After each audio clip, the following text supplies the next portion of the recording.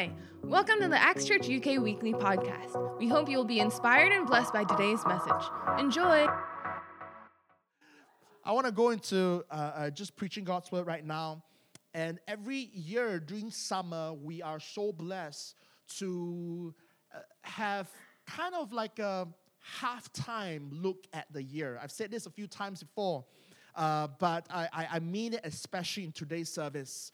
Every year, summer, because over here we are so blessed to have summer, and during summer things slow down, people go on holiday, and for us, the church, a lot of students also fly, either they graduate and fly off, or they fly home for a short break before coming back in again. And of course, when September comes, it's a new intake comes in, so new people will be joining our church, etc. And God has always given us this opportunity to take a break to refresh ourselves, but to also review and to look at the year that has happened so that we can re-strategize and prepare for the new intake and the next half of 2019. I know, don't get technical with me. It's technically July, so we passed the half mark point, I know, but God wants to use summer as a season to speak to our soul, to refresh us so that we can get ready for His plans and His purposes for the second half.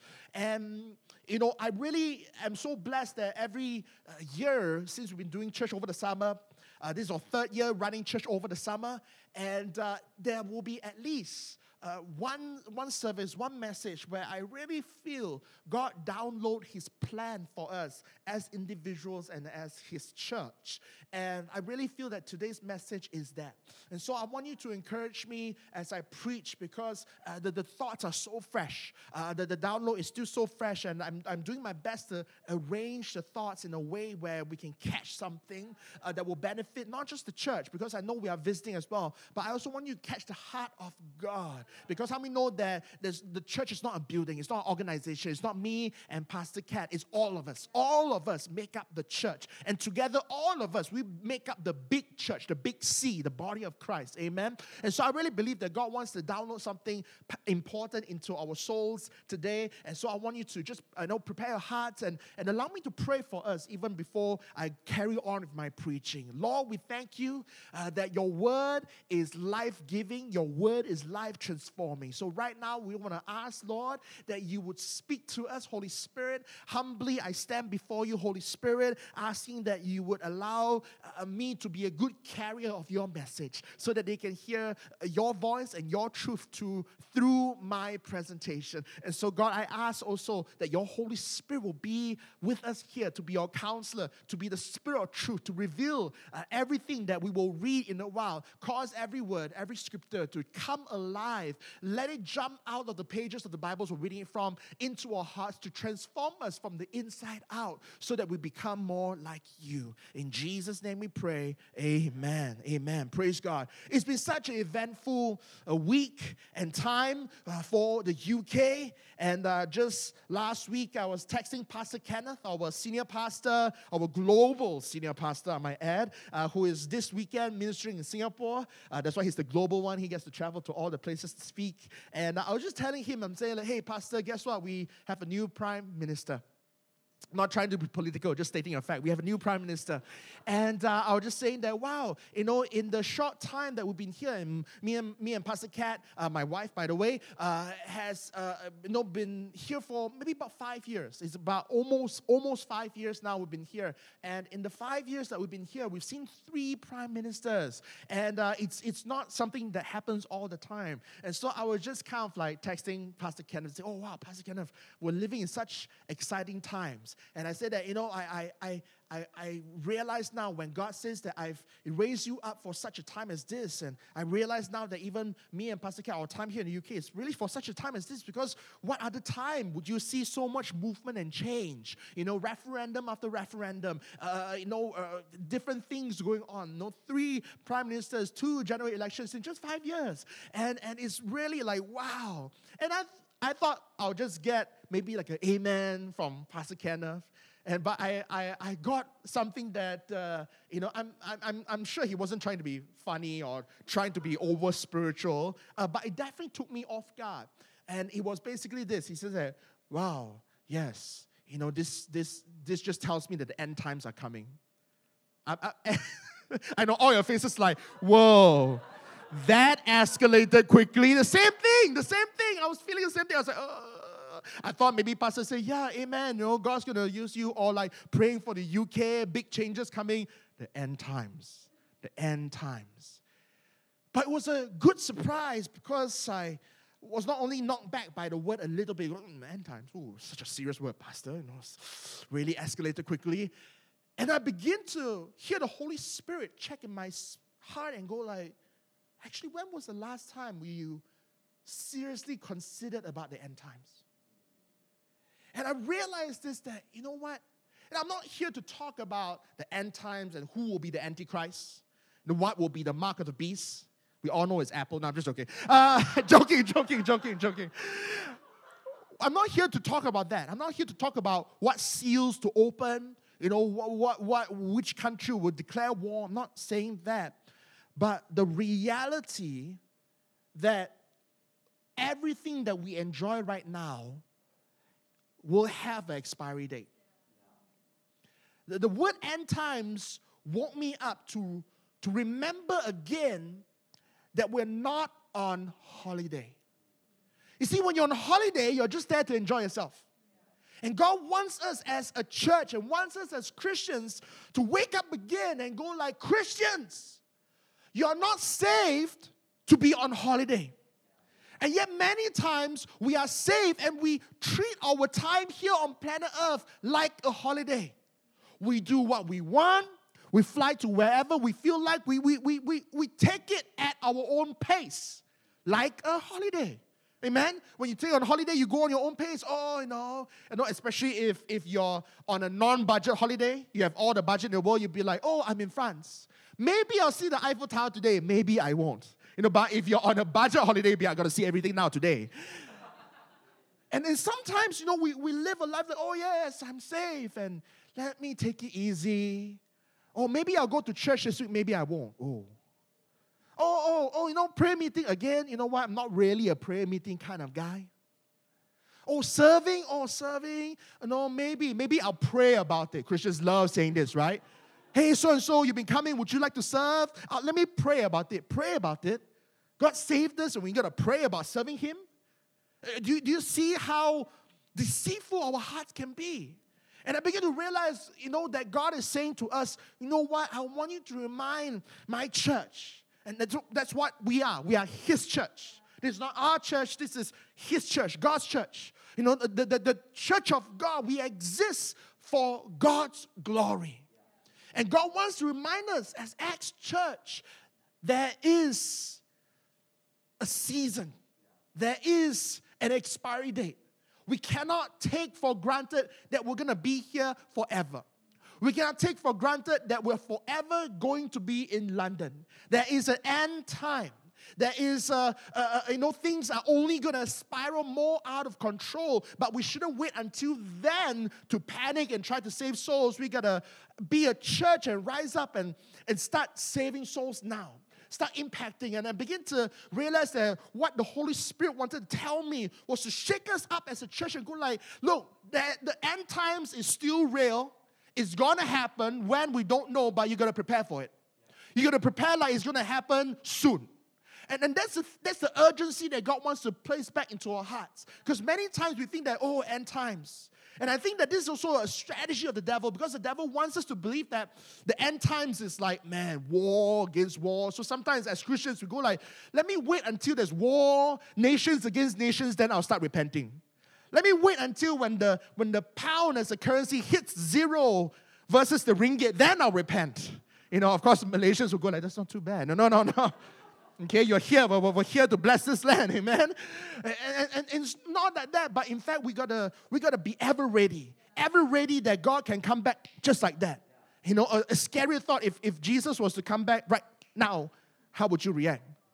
Amen? And God is saying that, look, I'm not a boogeyman, but I want my church to be prepared. But secondly, I feel the Holy Spirit speak to me. Another reason I want you to be prepared, because I want to move. The Holy Spirit wants to move. Many times as Christians, we forget how blessed we are. We are loved by the perfect God. You know, our God, He's three, but one. Amen? Three. Father, Son, Holy Spirit. Father who loves us, Jesus who died for us, and the Holy Spirit who lives in us.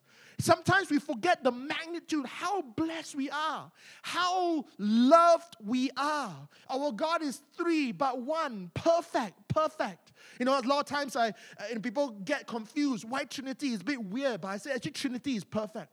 It means that God, He's three, but one. One in vision, one in value, one heart, one soul, three distinct, but one. Why is it important for three distinct? Because it means that even before God created the first angel, He knew how to love. And He was already receiving love. And even if the whole universe was void and just God, Father, Son, Holy Spirit, there will still be love. That to me paints a very perfect picture of our God. Because if our God is only one God, as some faiths will declare, our God is one, there's no other God except our God, one. You know what I'm talking about. But that's a very lonely and imperfect God, because that God needed to create, to give love and to receive love. And until He created, the first thing, He didn't know how to love.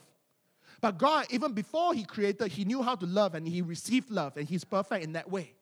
And so we serve a very perfect God. We are loved by a very perfect God. But one thing we forget is that perfect God loved us so much, picked us out of our sin and shame and out of the fiery pit and rescued us and set our feet upon the rock. But with that rock comes a purpose. And the Holy Spirit wants to move. A lot of us, we forget. We think that the Holy Spirit is maybe here to guide us. The Holy Spirit is here to give us wisdom. But the Holy Spirit is here to empower us. And the Holy Spirit, He wants to move constantly. When you read the Bible, the Holy Spirit is always on the move. He's never motionless. And in Genesis, He was hovering, moving. You know, when in the book of Acts, when He came in a rushing wind. He's never slow, He's fast, He's furious. He's the real fast and furious. Okay, I know that's lame, but the Holy Spirit. And I feel that many times for Christians, we forget that we want to be filled by the Holy Spirit, but then after that, the Holy Spirit is in us going like, I want to go somewhere. I want to do something. You know, and this is biblical. In John chapter 7, verse 38, Jesus says that those who believe in Him, out of His heart will flow rivers of living water. God is trying to remind us as a church that too many times we want the Holy Spirit and then we contain Him and then we stagnate Him. But God's nature, the Holy Spirit's nature, is that He wants to move.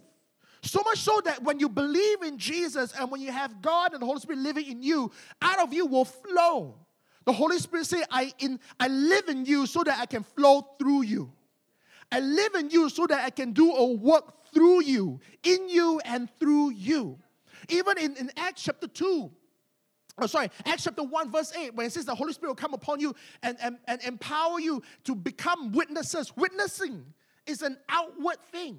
You don't witness by being quiet. You witness by talking. You witness by living out. So the Holy Spirit said, I want to come in you so that something better can come out of you. And so God is saying to us as churches, as an individual, that, hey, you're not Acts Church by name only. The book of Acts chronicles the great move of the Holy Spirit, and the Holy Spirit wants to move. With everything that this nation is going through, people need to see and experience the move of God again. Not in a weird way, but in a tangible, powerful way.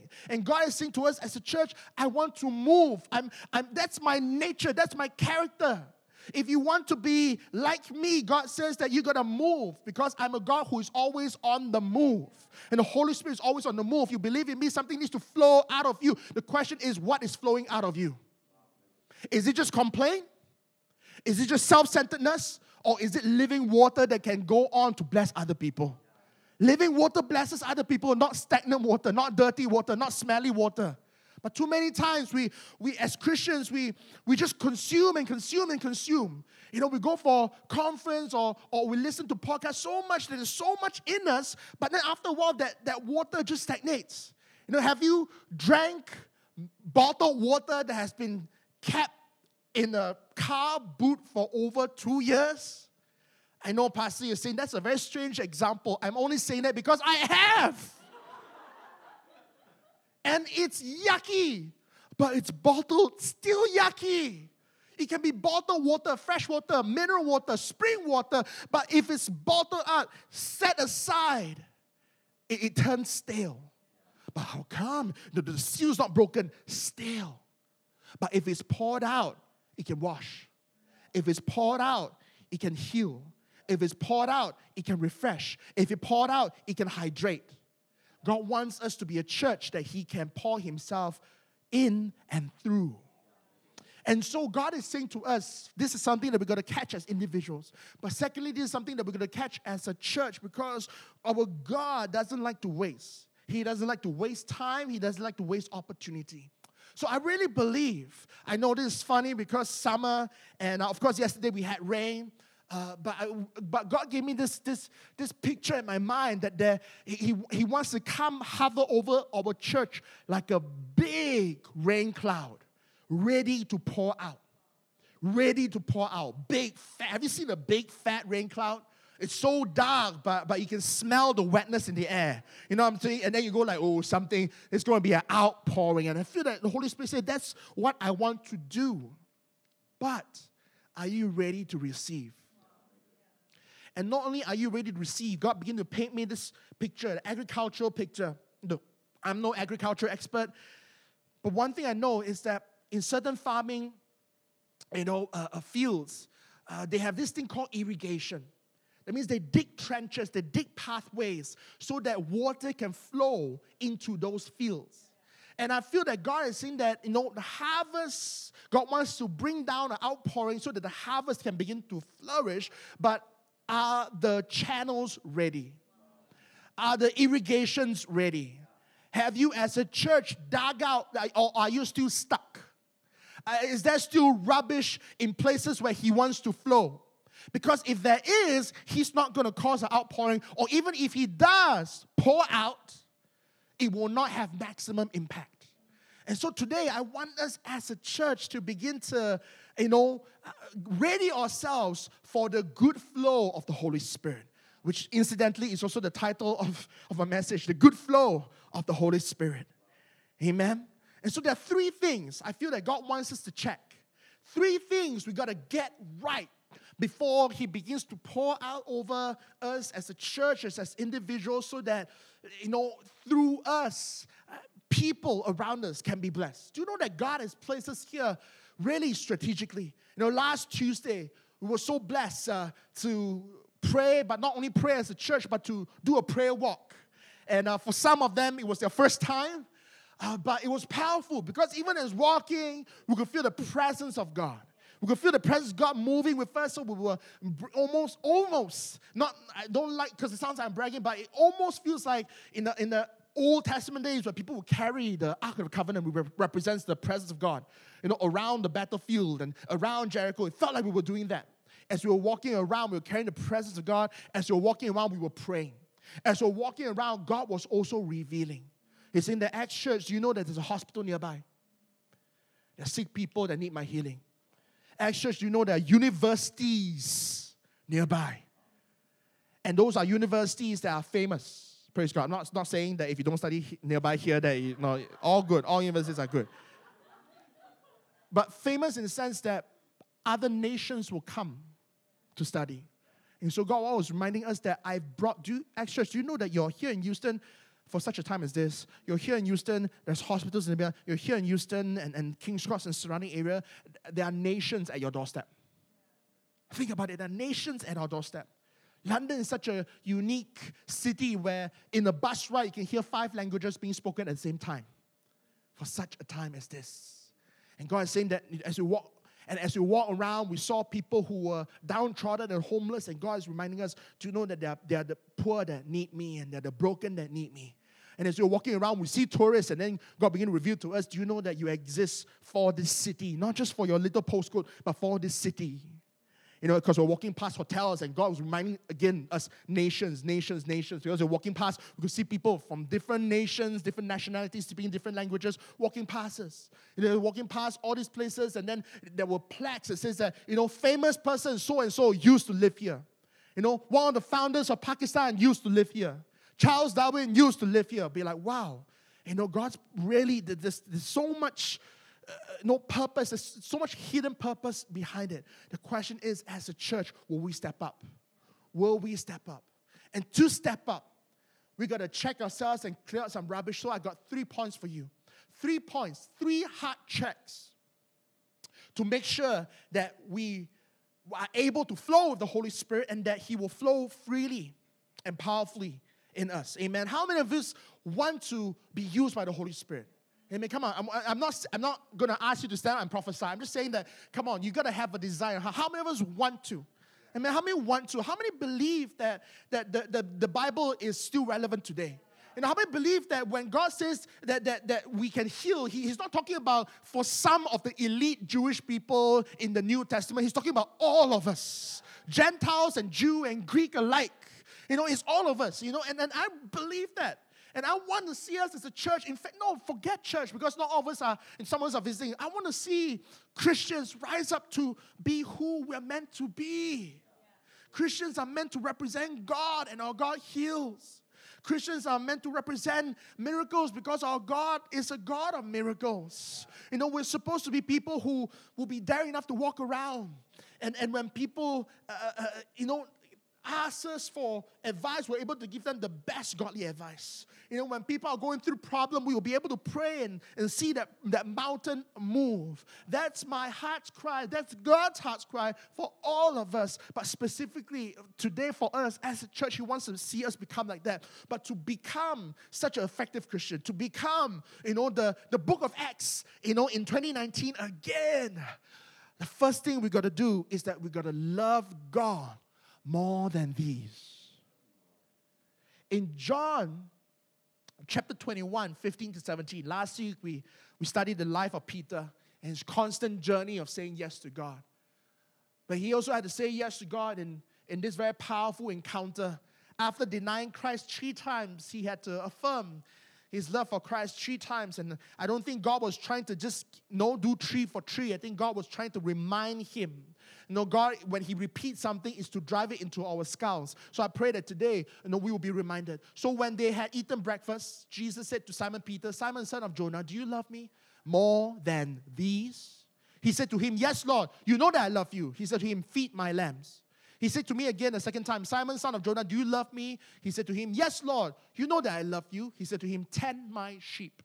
He said to him the 3rd time, "Simon, son of Jonah, do you love me?" Peter was grieved because he said to him the 3rd time, "Do you love me?" And he said to him, "Lord, you know all things. You know that I love you." Jesus said to him, "Feed my sheep." As a pastor, I realized that many times when I challenge people, come on, we're going to start living for Christ, there's usually 2 excuses. 1, I'm too scared. 2, I don't care. I don't care. People, so what? Do you know that God never put caring for people as a criteria? He says, "Do you love me?" Because if you love God, you will care for people. So friends, if you're sitting here and going like, I heard this message before, you know what? I'm not praying for the thing, it's not really my thing. The question is, do you really love Jesus? Because if you really do, you will take care of His people. If you and that was the point that Jesus was driving back. Peter, I'm not asking you to be anointed. Peter, I'm not asking you to be charismatic. Peter, I'm not asking you to even love people. As a pastor, I can tell you, people are hard to love. Don't judge me. Don't judge me. I love you. Don't judge me. But it's hard. But what keeps me going? My love for people? No, my love for God. Remembering that I was once a sinner, that God loved me. So I got to love people who are difficult to love because I was once difficult to love and maybe still am difficult to love. And therefore, my focus is on God. And God is, again, reminding us as a church, maybe this word, do you love me more than these? Let's unpack this word. God wants to flow. But do you know what can come in the way of the flow of God? A lot of things. This is using the prayer walk example again. I didn't ask them. I know some of them were new. I didn't ask them too much. But I knew that some of them were so nervous and awkward. Pastor, you want me to pray around? So I'm going to walk around this area. Some of us live in this area, Pastor. Some of us fellowship in this area after church, Pastor. And you want me to walk around and pray. Pastor, I don't have headphones. At least let me put my headphones on so that people will think that I'm having a conversation with someone. You want me to walk around and pray. Yeah. If you want the flow of God, you got to love me more than these. Sometimes our these is, what do these people think? You're there at your office and God prompts you. Your colleagues in the car and share about her marriage problems. I want you to pray. Pray. God, don't you know, my office is very sensitive about this kind of things, I might get a HR complaint. And yet God wants us to remember, do you love me more than these? Do you love me? But God, do you love me? But the HR, do you love me more than these? Do you love me more than your friends judging you? Do you love me more than you losing face? Do you love me more than a potential HR complaint? Do you love me more than these? Because if you do, and we all knew what happened in Peter's life when he said yes. He went on to raise the dead. He went on to preach to 3,000. He went on to perform miracle after miracle after miracle. He went on to establish God's kingdom and church. You see, we want that dream, but then we don't want to pay the price of loving God more than these. Can I be honest with you? Me and Pastor Cat, we don't always fight. But when we do fight, it's usually about the wrestling match of putting God first. Recently, we got into a slight argument about to take a holiday or not to take a holiday. Nothing wrong with holidays. But then my heart was, God, I love you more than these. I love you more than that location. But it's a good time to go to that location. But God, if you want me to do something, I know I'm not here on holiday. Christians, we've got to ask ourselves, do we love God? Some of us are graduating. You're going to be young adults soon. I'm going to tell you, holidays will be your next temptation. Next thing I want to ask you, do you love God more than these? Do you love God more than your success? Do you love God more than your comparison game? Do you love God more than your own personal dreams coming true? If you want God to flow in you and through you, the answer is that you got to love God more than these. I'm not asking you to fail. I'm just asking you to love God more than these. So do well, but love God more than whatever you're putting into your work, whatever you're putting into your family, whatever you're putting into everyday life. You've got to. If you don't want the book of Acts to be a Christian dream of yours and you want it to be a reality, then you've got to say yes to loving God more than these. That's a hard check. Amen. And it means different things for different ones. For some of us, before God can use you to pray for the sick, you got to come to church on time. And the question that God will have to ask you is this: do you love me more than these? Do you love me more than your convenience? Do you love me more than your sleep? Do you love me more than your snooze button? Or are we going to say, you know what? God is a God of grace, so He doesn't mind if I come 30 minutes late. I can tell you, the pastor doesn't mind because, we're here to love everyone. But God minds, actually. God minds. God minds. Because He is the one that saves us. He is the one that is worthy to worship. And every week we come together because He commanded us to come together, and we don't take that command seriously. God minds. So the pastor will still stand there and welcome you. But God minds. And we got to begin to ask ourselves, is my mind on the things of God or on the things of man? Do I want the applause of man or do I want the applause of heaven? Every day as you're living your life, is God up in heaven going, oh man, that's my kid, I'm so proud? Or is God up in heaven going like, no. I pray that we will love God more than these. Point number 2, heart check number 2. Compassion. A lot of us, we want to see God move. God used me to prophesy. God used me to heal the sick. The question is, are you compassionate? Matthew chapter 14. Jesus had compassion and then He healed their sick. He was moved with compassion. As Christians, before we can tell the world what we are about, what we believe in, we've got to first know what we are about and what we believe in. We've got to know who we stand for, and I hope that is God more than all of these. And when we got to know in our heart of hearts who we stand with, and that's to have compassion. Compassion is a word that's defined as understanding another person's pain. As Christians, when was the last time you understood another person's pain? Before miracles can happen, God needs your heart to break first. And that's why Jesus, before he healed the sick, he was moved by their compassion. Before God can flow through us, we gotta melt our heart if our heart is icy cold. Let me ask you this. The next time you walk past the streets of London and you see someone who is downtrodden, someone who is broken, does your heart ache for him? Or do you walk faster and try to ignore him? As Christians, we got to learn to start feeling the pain of other people. As Christians, but Pastor, you don't understand. The area I live is very dangerous. If I slow down, I might be. I'm not asking not to be vigilant. But I'm also saying that can you at least feel the pain? I'm not asking you to be able to help all the time because we have limited resources. But can you at least feel the pain? You see, Peter and John had limited resources, but they felt the pain. Gold and silver I have none. You know why they say I have none? Because earlier on in the chapter, they gave it all away. They shared it with the rest of the church. But when they still saw the person, they didn't go say, oh, now that I got nothing, I'm just going to walk faster.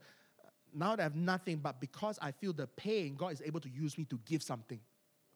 Do you understand? So where do we start church? If you have something, give something.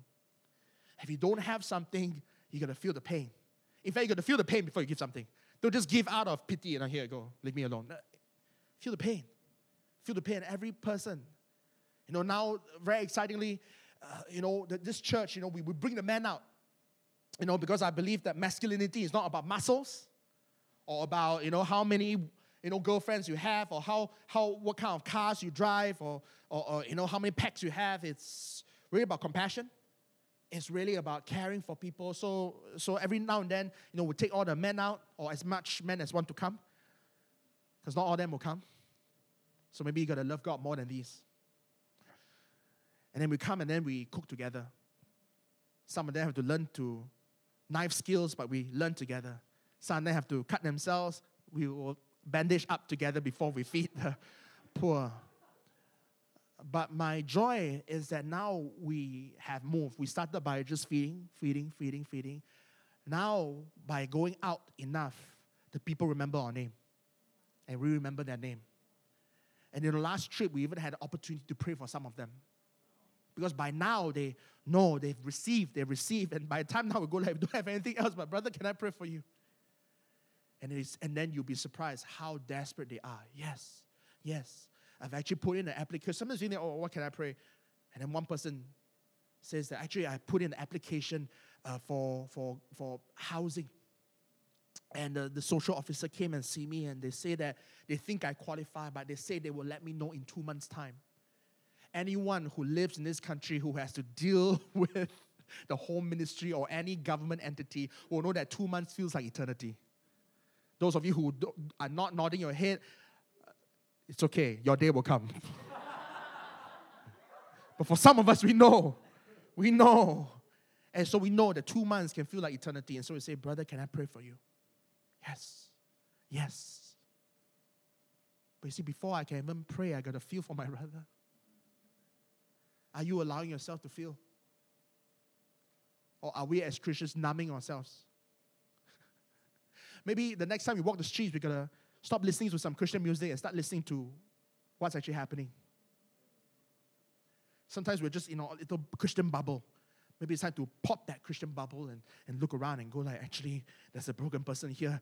God, you allow me to take this route to work for the last 3 months. And every time I walk past, I see this person. God, I know you are not a God of coincidence. God, help me to do something. Help me to do something. And then I know what will immediately come. Oh, but I'm scared. What if I go and then the person's dishonest? But do you love me more than these? Do you see how it's connected? Do you see what the Holy Spirit is doing? Have compassion. Oh, but then it's not easy. Do you love me more than these? But what if the person, do you love me more than these? But what if it's not genuine? Do you love me more than these? But what if he takes my money? Do you love me more than these? Yes, God. If I don't want the book of Acts to be a pipe dream, then yes, God, I love you more than these. If you don't want every prophecy to have been spoken over you to be just a dead seed, then you got to love him more than these to activate that. Point number 3. Like I said, as Christians, you got to know what you stand for. We stand for God. We stand with people. See, that's how it works. I stand for God, but I stand with people. So I want to bring people to God that I stand for. I want to bring people to God, and to live by the values that he teaches us that I stand for. But as Christians, it's okay. And I'm going to give you permission this. And maybe not just permission. As Christians, we need to be angry. Now, I'm not talking about judgment, hating people who are different. I'm talking about a different type of anger. I'm talking about a righteous anger. I'm talking about John 2, chapter 17, where Jesus himself, he hulked out. He smashed. In John 2:17, you have just a short recap. After he went to the temple, he saw that they made God's temple into a marketplace. As you know, in the Old Testament time, before Jesus' perfect death and sacrifice, you needed 2 pigeons, 2 perfect pigeons to sacrifice. And so sometimes people come from far away because the only place you could sacrifice was the temple. So sometimes it's hard for them to come all the way because, you try carrying 2 live pigeons without hurting them. Because God wanted unblemished sacrifice. So the 2 pigeons couldn't be tied by the feet and hung over your shoulder like chickens led to slaughter. Shut up, you're going to die anyway. No. This needed to be perfect pigeons. You got to hold them without harming them. You give them the best seat on the bus. They might even have to sit on your lap. And so it's not easy to bring unblemished sacrifices to God. That's just 2 pigeons. When they poop, you can't swear at them. You got to be like, good pigeon. Don't poop too much. I need you to offer up to God. That's just a pigeon. Can you imagine a cow? Cow. Well, think about it. Actually, every cow, every calf that's sacrificed unto God, that's like Wagyu, Kobe. Right? That's like, cow. I will sing to you every day so they can be a good sacrifice. Anyway, it was when Jesus saw that people took advantage. People knew that it wasn't easy, so they started selling live animals in God's house so that it was convenient. And that's another thing we're going to wrestle with. If you want the flow of God, it's never going to be convenient. It's going to take sacrifice.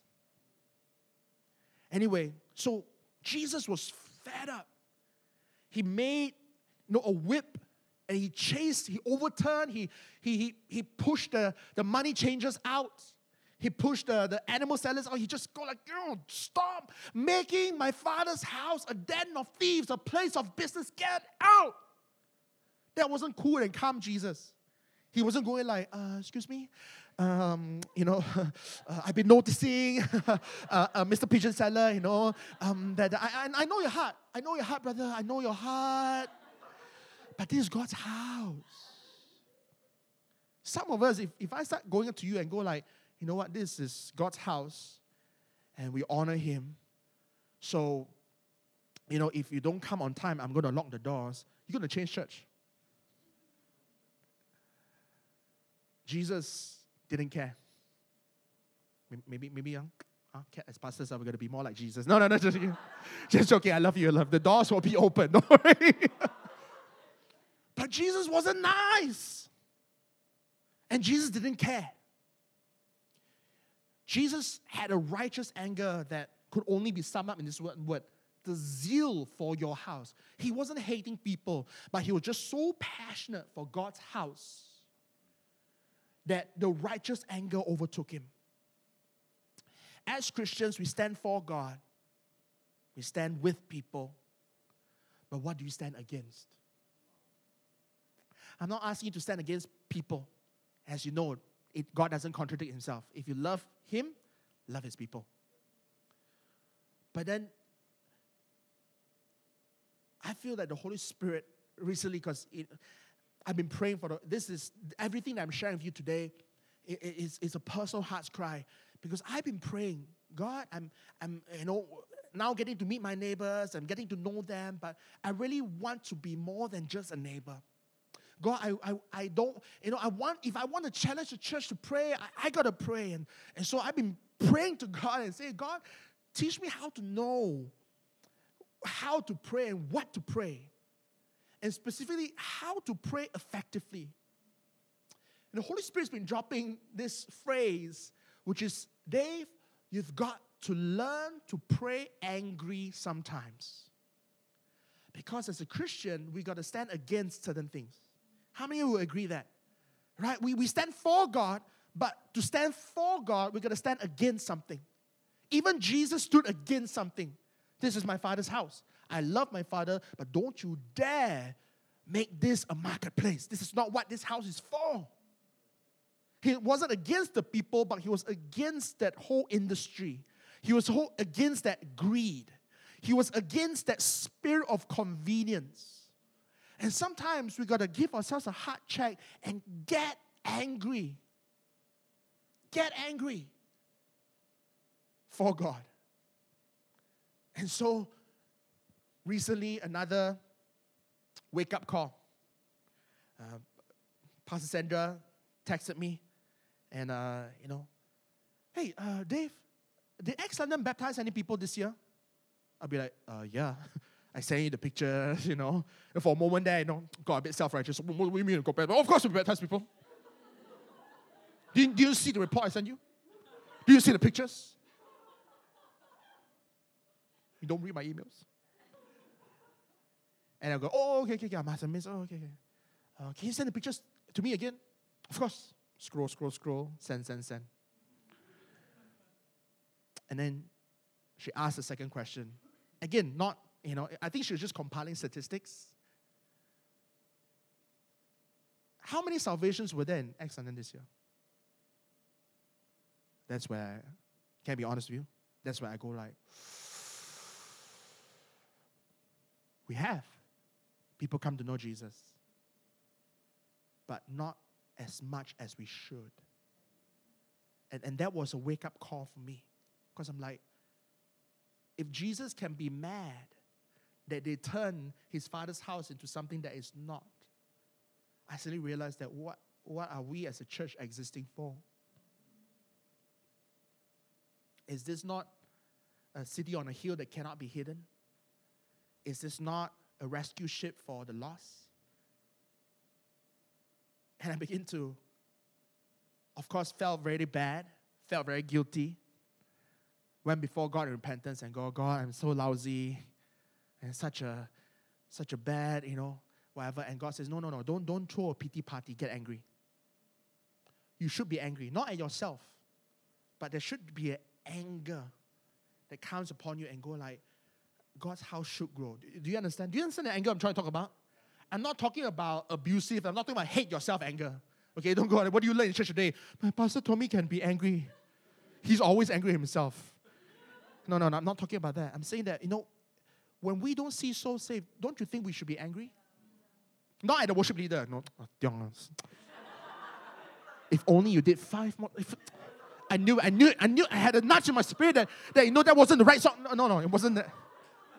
You see, that's the wrong anger. That's not righteous anger. God wants us to have a zeal for his house. Do you know that you can be powered by anger? Positively. You can be so angry, I'll prove you wrong.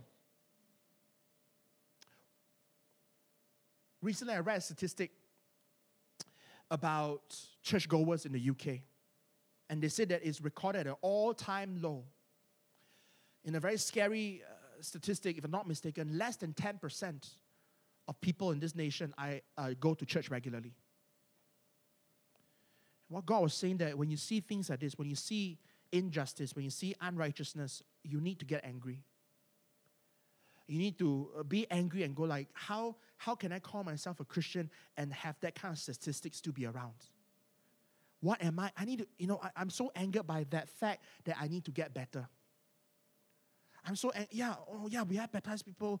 Oh, yeah, we have gotten people saved, but we need to, Jesus, I want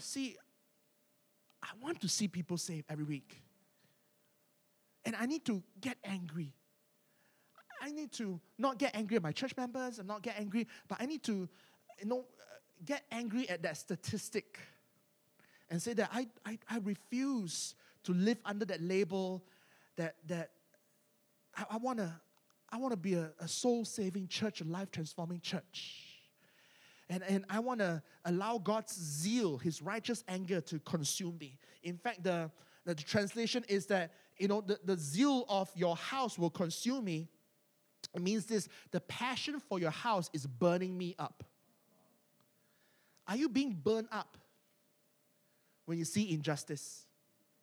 Are you being burned up when you see your friends who follow Christ fall away? When I say get angry, I don't mean get angry at that person.